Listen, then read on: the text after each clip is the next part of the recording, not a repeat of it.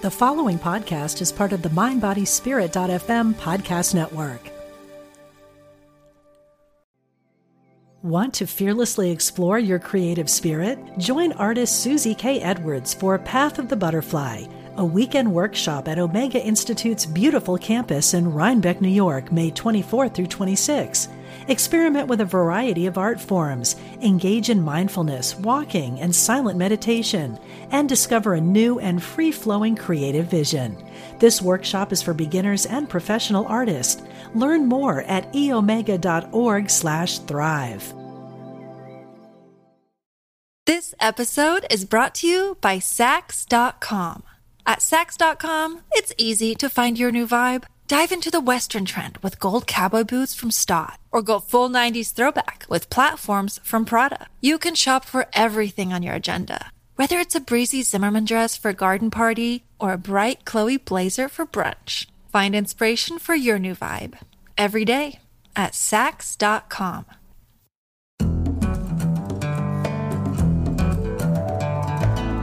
From Spirituality and Health magazine, I'm Rabbi Rami, and this is the Spirituality and Health podcast. Our guest today, Julia Cameron, is the best-selling author of more than 40 books, fiction and nonfiction, as well as a poet, songwriter, filmmaker, and playwright. She's most well known, at least in my mind, for her book, The Artist's Way, which has been translated into 40 languages and has sold over 5 million copies. Her newest book is Seeking Wisdom, a spiritual path to creative connection. Julia Cameron, welcome to Spirituality and Health podcast. Thank you. It's good to join you. You have a lovely voice. Oh, well, thank you. I appreciate that. I want to start by asking you something that's, I guess, sort of off the wall. So your new book, I just said, is called Seeking Wisdom, a spiritual path to creative connection. As I read through the book and engaged with some of the exercises that you offer, it seemed to me that as much as the book is a spiritual path to creative connection, it's even more a creative path to spiritual connection. I'd say that's accurate. So you agree with that. How do you understand the difference or the overlap between spirituality and creativity? Well, I have found that if you work on your spirituality, your creativity increases. And if you work on your creativity, your spirituality increases. So the two go very much hand in glove. So how would you define spirituality? Oh, I wouldn't dream of trying to define spirituality. Good for you. Didn't fall for that one, huh? Even with a good voice. How about if I ask it this way? Would you define creativity? Well, again, creativity would seem to me to be an influx of a higher power into our lives. And I think that people who are working on their creativity find themselves opening up their hearts and finding a path that leads them forward. Certainly, yeah, that makes sense to me. I mean, one of my great passions, maybe my greatest, is God. I mean, that sounds incredibly chutzpahdik, but let's just let it sit there. So I was very excited to see that Seeking Wisdom takes on the idea of God directly. I mean, your book opens with this sentence: in order to pursue a working relationship with God, we must examine our own God concept. So clearly you're making a distinction between God and our own God concept. You then mention that you had to move past 16 years of Catholic upbringing. I'm reading from the book. You had to move past 16 years of Catholic upbringing by examining my God concept and ultimately creating a new one. What was the God concept you inherited, and why did you have to go beyond it? Well, I think that, like many people, I had an idea of an authoritarian God, a God that was strict, stern, overseeing all, and difficult. I think that we have a creativity myth that says it's a beautiful day in paradise, and then uppity Eve bites the apple and passes it to Adam, and Adam bites the apple, and then the skies part, and a booming voice says, "How dare you? I told you not to eat from that tree." And so from this we learn that we have a pretty jealous God, a God that is inclined to punish us, and a God that we perhaps would prefer to hide from.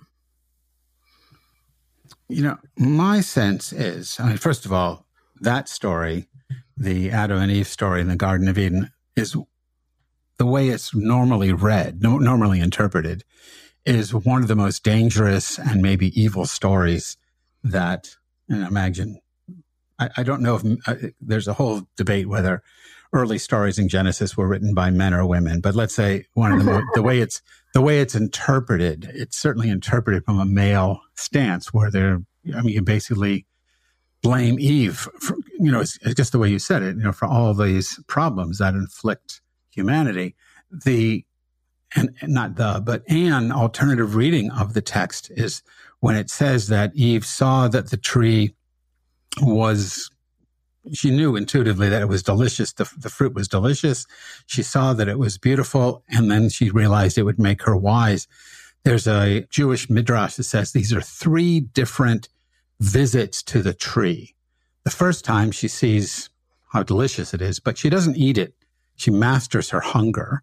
The second time she sees how beautiful it is, but she doesn't grasp it. She masters her desire to own the beautiful. It's only when she sees that it will make her wise that she risks death. Not that they knew what death was necessarily, but that she risks death in order to become wise. So in that reading, she's more like Prometheus stealing fire from the gods. Here she's stealing fire. She's stealing wisdom from God. And the way you said it, where God is jealous, punishing, I would add a fearsome kind of God. Since that concept is created by people, I think it reflects humanity's capacity for jealousy. It's our, love of punishing the other and our innate fear that we simply project onto God and then hope that we can placate God in some way to avoid those things. Is that I'm guessing, but I'm guessing that that's the kind of image of God that you had to overcome, because it certainly is the kind of image of God that I had to overcome as I hopefully outgrew the Judaism that I was born into. Mm-hmm. I think you've described accurately a fierce God, a God that we are afraid of attracting his attention. And I think if we had a different creativity myth, where it's a beautiful day in paradise and Eve takes a bite of the apple and hands it to Adam, and he takes a bite of the apple, and then the skies part and a mellifluous voice says, "Far out. It took you long enough. I made that apple red for a reason." My own preference would be, given that I'm an overeater, God, the sky would part and his loving voice would say, "Do you want fries with that?" That would be, apple and fries. Uh-huh. So what is the concept of God that you have now? Well, it's one that I got when I was struck sober. I'm sober almost 44 years, and I found myself needing to stay sober and being told, "Well, then you must pray." And I said, "Well, I have Catholic education and I don't like those prayers and I'm not comfortable praying." And they said, "Well, you must believe in something." And I thought about it and I said, "I do believe in something." The line from Dylan Thomas, "The force that through the green fuse drives the flower." So it was a creative energy that was very specific, very grounded, very generous, very kind, very tolerant. And this is still the God that I believe in, the creative force that through the universe drives the flower. So it makes it a rose instead of a daisy. So When we talk in 12-step language about the God of our understanding, I mean, one of the things that always is a challenge to me around that idea is it's the God of my understanding. So it reflects something deep inside of me and not necessarily whatever the ultimately unknown and unknowable reality may be. Do you think that being struck sober was an act of being, I don't know what the verb might be. I mean, you could use struck again, but maybe shocked into a truer sense of who you were, and therefore the God of your understanding became something very different because now you were who you really were and not the woman that you were trained to be in your 16 years of Catholic school or Catholic training? So I think we should read a poem that talks about the genesis of the book Seeking Wisdom. And it's a poem that I hope you connect to. It's called Jerusalem is Walking in This World. This is a great happiness. The air is silk. There is milk in the looks that come from strangers. I could not be happier if I were bread and you could eat me. Joy is dangerous. It fills me with secrets. Yes, kisses in my veins. The pains I take to hide myself are sheer as glass. Surely this will pass. The wind like kisses, the music in the soup, the group of trees laughing as I say their names. It is all Hosanna. It is all prayer. Jerusalem is walking in this world. Jerusalem is walking in this world. So I think that my God concept came to be one born out of bliss instead of fear. Ah, that's what I was looking for. Born out of bliss instead of fear. Do you have a sense of why that, and this is obviously a judgment call, and it could be wrong, but do you have a sense of why that is so rare, that our idea of God is being born out of bliss rather than fear? Why is bliss more frightening to so many of us than fear? Well, I think that there's a swept away feeling about bliss where we feel like, oh dear, I'm not in control. And I'd like, if it's all right with you, to read one more poem, which I believe connects us to our experience of bliss. And it's called Unprepared. I'm not prepared for this. I can't pronounce this bliss. The way we flow, the knowing where to go. This ebb and flow. Can't we take it slow? Where are the walls? The shadows in the halls. This light, can it be right? Where does it come from? I've known a different sun, walked a different earth where air was used for grieving. I think we're leaving. Before we met, I knew your face from stars and stones. I knew your name from wind and grasses. Before we met, the red earth held my heart. The sky cradled my dreams. The forest floor was my green bed. These were what I wed before we met. Now that you are here, I'm wed to galaxies. Our sky does not contain me. Our sun is a candle to what I see. Sheer as a cliff, the walls drop away. Wow. I mean, let's go into that a little bit, because that's such a powerful poem.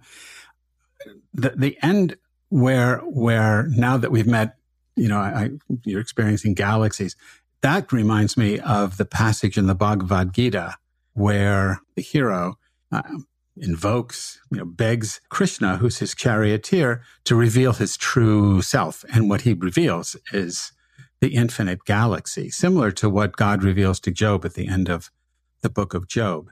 And it leads to both, I think, Nagarjuna and Job. It leads them to this deep, self-transcendent silence, which, just because I'm thinking out loud here with this poem, which is the epitome, at least at the moment in my mind, of being unprepared. You can't be prepared for God, because then you're really you're just preparing yourself for some idea that you have of God. You can't be prepared for the creative process, because then it's not really creative. When you do morning pages, well, let me personalize it. When I do morning pages, I'm prepared to sit down, pick up the pen, but I'm not prepared to write, or certainly I'm not prepared to write anything in particular. And this lack of preparedness, it sounds like in I think it's Korean Zen Buddhism. There's this, maybe in Zen in general, but there's a Korean Zen master who talks about not knowing, or a Japanese Zen master who talks about the unborn state. Or we might even talk about Christ consciousness or the mind of Christ, or, all these different ways of languaging the same quality of not knowing. That is either a necessary prerequisite to the bliss you're talking about, or the result of the bliss. Or maybe you can't even make a distinction. But I bet that's why people prefer something they can be frightened of, because they imagine it and scare themselves out of bliss because of it. But what you're talking about is something way more dangerous, because it requires us not to know and to be unprepared, to live without a script, to walk, without a net. It's far more frightening than anything we could possibly imagine as some supernatural demon who's, going to punish us if possible. It seems to me, and here's the question, I know there must be a question in there somewhere. It seems to me that when not you personally, Julia, but when one engages in the artist's way, and so many of your books are dealing with that in one way or the other, and Seeking Wisdom does it around prayer. I want to get to that. But when you're engaged in the artist's way, the way is thinking of it as a path, the way is uncharted, right? You don't know. Thinking of it not as the artist's way, as in the artist's, methodology, but the artist's way, the artist's road. The road is unmapped. The road is uncharted. The way is fundamentally unknown. And it seems to me, and this is the question, is this what you're inviting us to? This unknown, this unprepared state of bliss?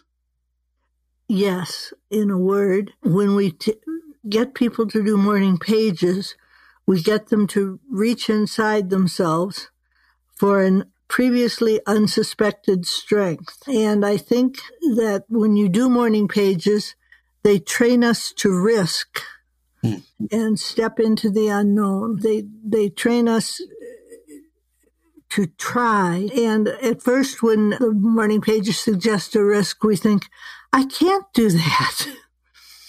And then they'll suggest it again, and you'll think, well, maybe I could try that. And then when they suggested a third and sort of final time, it's all right. I'll go along with you. I'll try it. And the I'll try it is what brings us to an expanded state of self.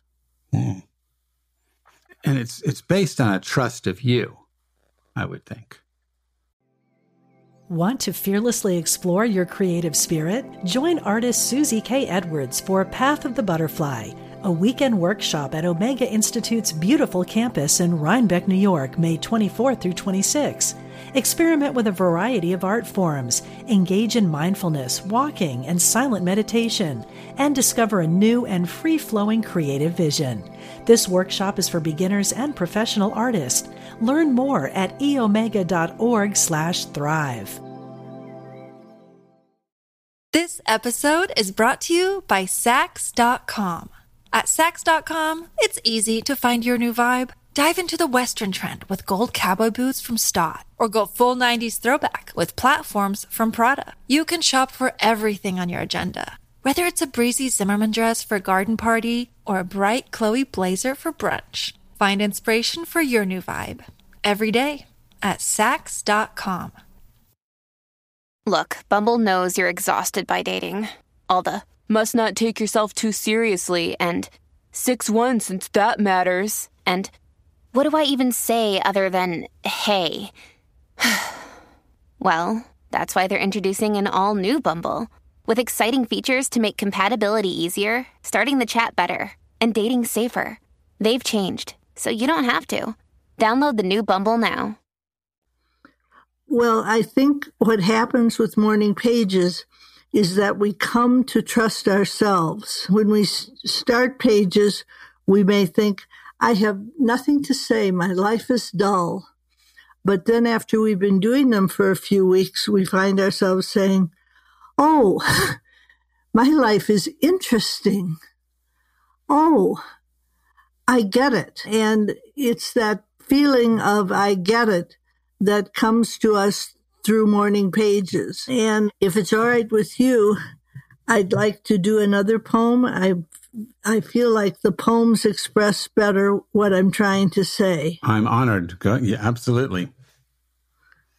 This is called Remembering. I was not there when your mother bore you.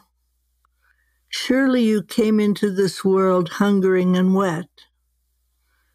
Surely you came, like the rest of us, from that dark sea of souls, that sighing that brings us forth and calls us back. We all share that. If this is true, and it is even for you, why are you a broken glass smashed against the floor? Why not the sea's grass on the ocean floor? Why not a smooth stone, a willow in the wind? Why do you break, not bend? And even broken, why not mend? You do know how. Walk with me to the edge of the city. Take off your shoes and feel the earth. It is softer than a woman. It is safer than your father. It is water. It is air. It is where we are returning with this yearning you can't name. Cast off your shame. It's an old coat. Remember who you are. You are a star. A mountain. That fountain in the sun. Your heart is the velvet cave where birds sing. Are you remembering? So I think that what happens to us when we do Morning Pages and work the artist's way is that we find ourselves remembering a larger and more adventurous, more encouraged self. Yeah, I think that's absolutely. I mean, I agree with you 100%. That's the heart, I think, of if we were going to define spirituality, it would be a process by which you remember that larger self.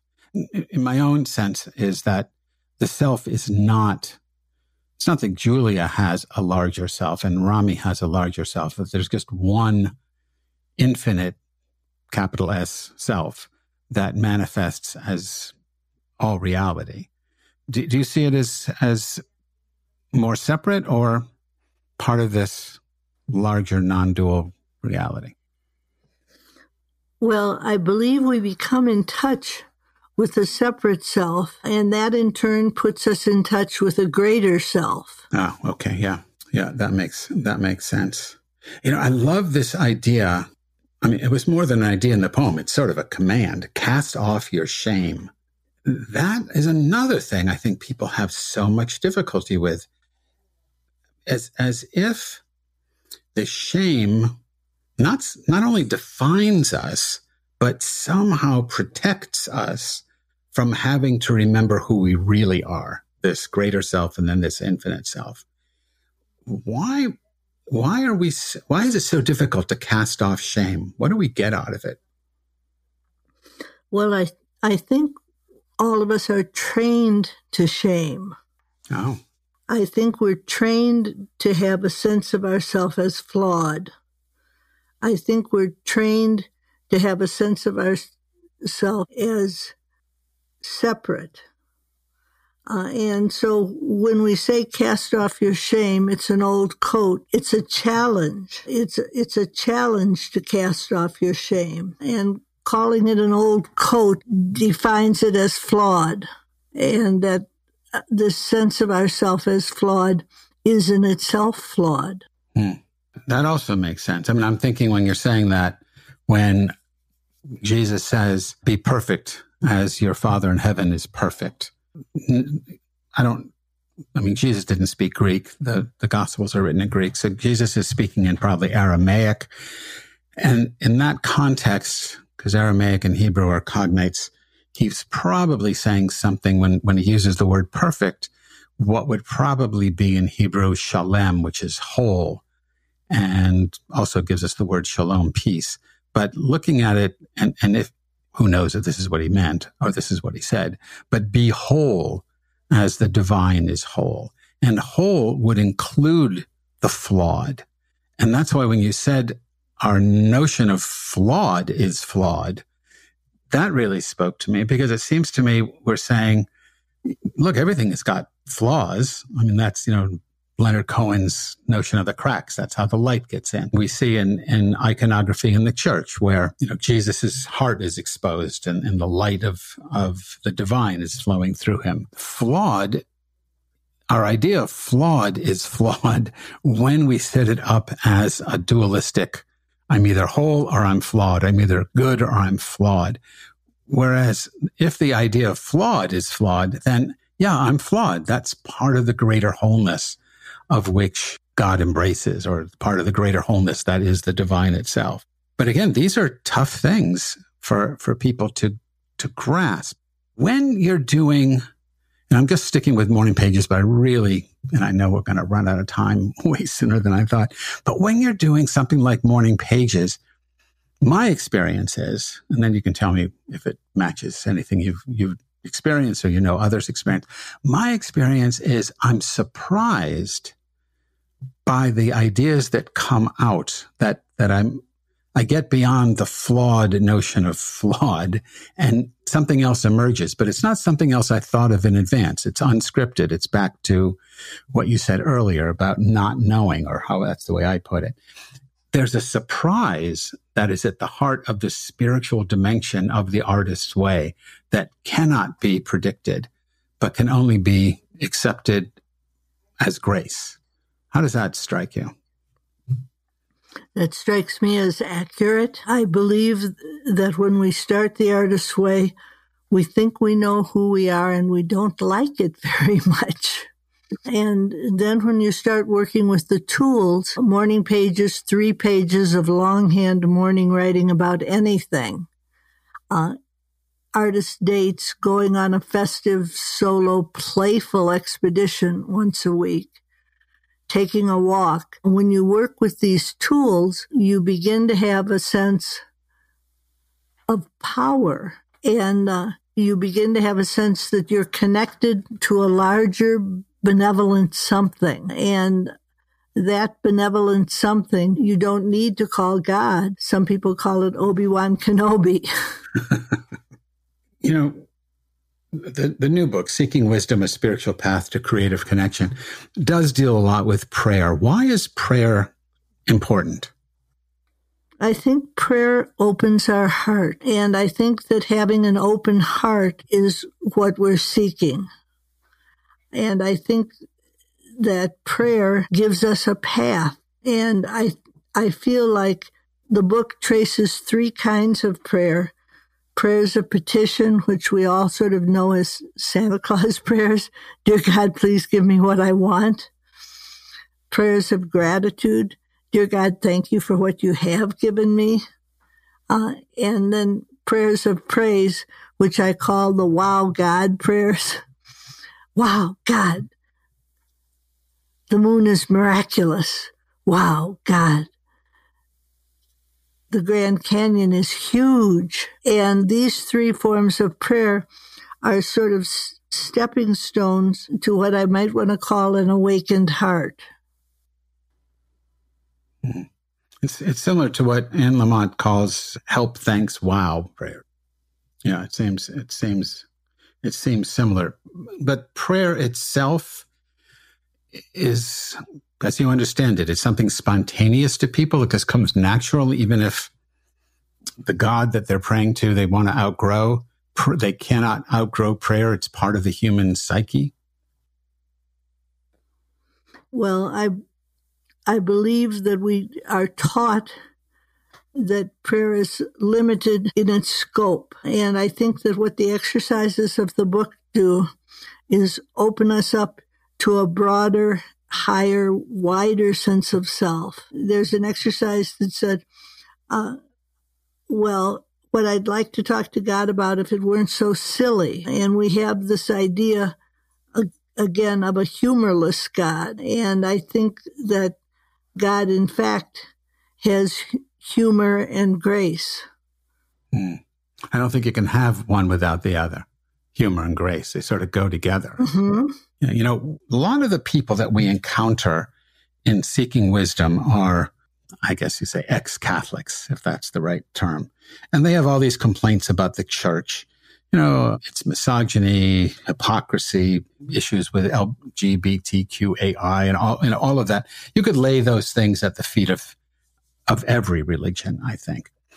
So I'm wondering if people who are drawn to you, and not just you, but drawn to you and the work you do in the books around the whole notion of the artist's way, and certainly the book Seeking Wisdom, if they are outgrowing organized religion, and that in a sense you're addressing an emerging demographic that you might call spiritually independent seekers.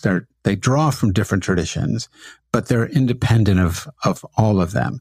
And they're creating sort of a post-organized religiosity with, you know, writing maybe as part of it, not just, I won't make it the whole story, but that you're really at the heart of a spiritually transformative process that is attracting more and more people who are just burned out by mainstream organized religion. Is that, I mean, when you do your workshops and you talk to people, am I right? Are you attracting this new demographic? I think I'm giving a voice for people to articulate their dissatisfaction. And then as they work with the tools, they start to wake up. And from the front of the room, it's a literal process. You see people becoming enlightened. You see their eyes sparkling. You see them smiling. You see them reaching to each other. And I think that this sense of connection is what people are missing, that they found in organized religion a sense of separation, and that causes great sorrow. Yeah, I think that you said it much better than I did. I don't want to burden you with this, but it's like you are, okay, I'm just going to say it. It's like you're a priestess of this new kind of spirituality. I don't even want you to respond to that because that's so loaded, but I'm just going to leave it there and then ask you one last question about something else. Near the end of Seeking Wisdom, you write about what you call the power of routine.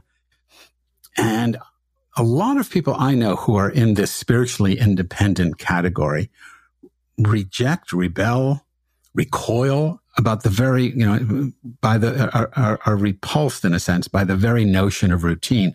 But routine really is at the heart of the work you're asking us to do. So what's the power of routine? Not in the artist's way. I think anyone who reads your books gets that.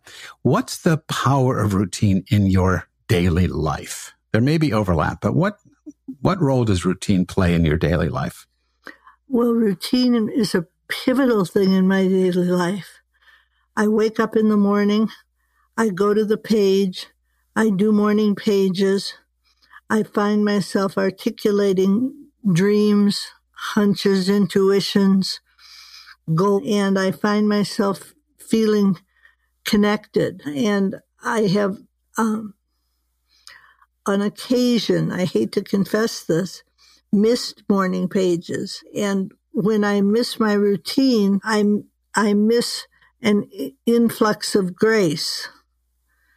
So I think routine is pivotal. And if you look at spiritual traditions, you will find that they embrace routine as a necessary part of prayer. And I think that routine gives us grace.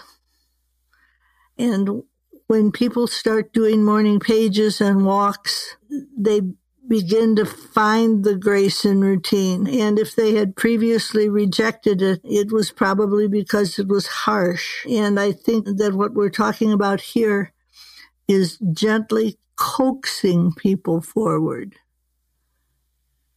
Boy, that is beautifully put. I mean, your way is not harsh. I don't mean artist way.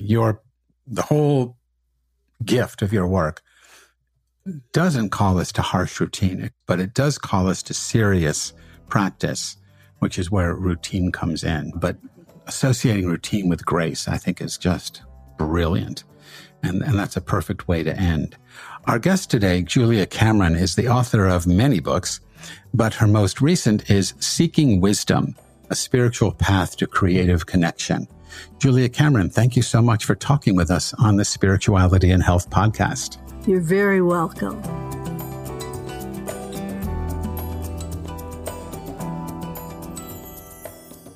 You've been listening to the Spirituality and Health podcast. If you liked this episode, please rate and review us in your favorite podcast app. If you enjoyed this episode, be sure to share us on social media and tag us at Spirit Health Mag. You can also follow me on the Spirituality and Health website, where I write a regular column called Roadside Musings. Don't forget to subscribe to the print magazine as well. The Spirituality and Health podcast is produced by Ezra Baker Trupiano. I'm Rabbi Rami. Thanks for listening.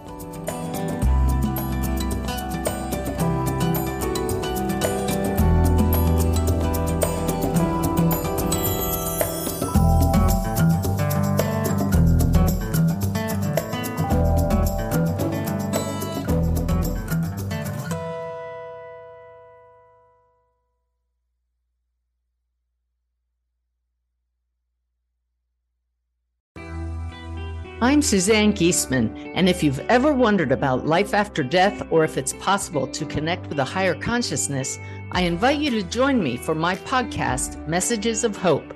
It's my mission to share with you that our loved ones who have passed are always with us, and we are so very loved. I want to teach you how to live a consciously connected and divinely guided life. Listen here on the mindbodyspirit.fm podcast network.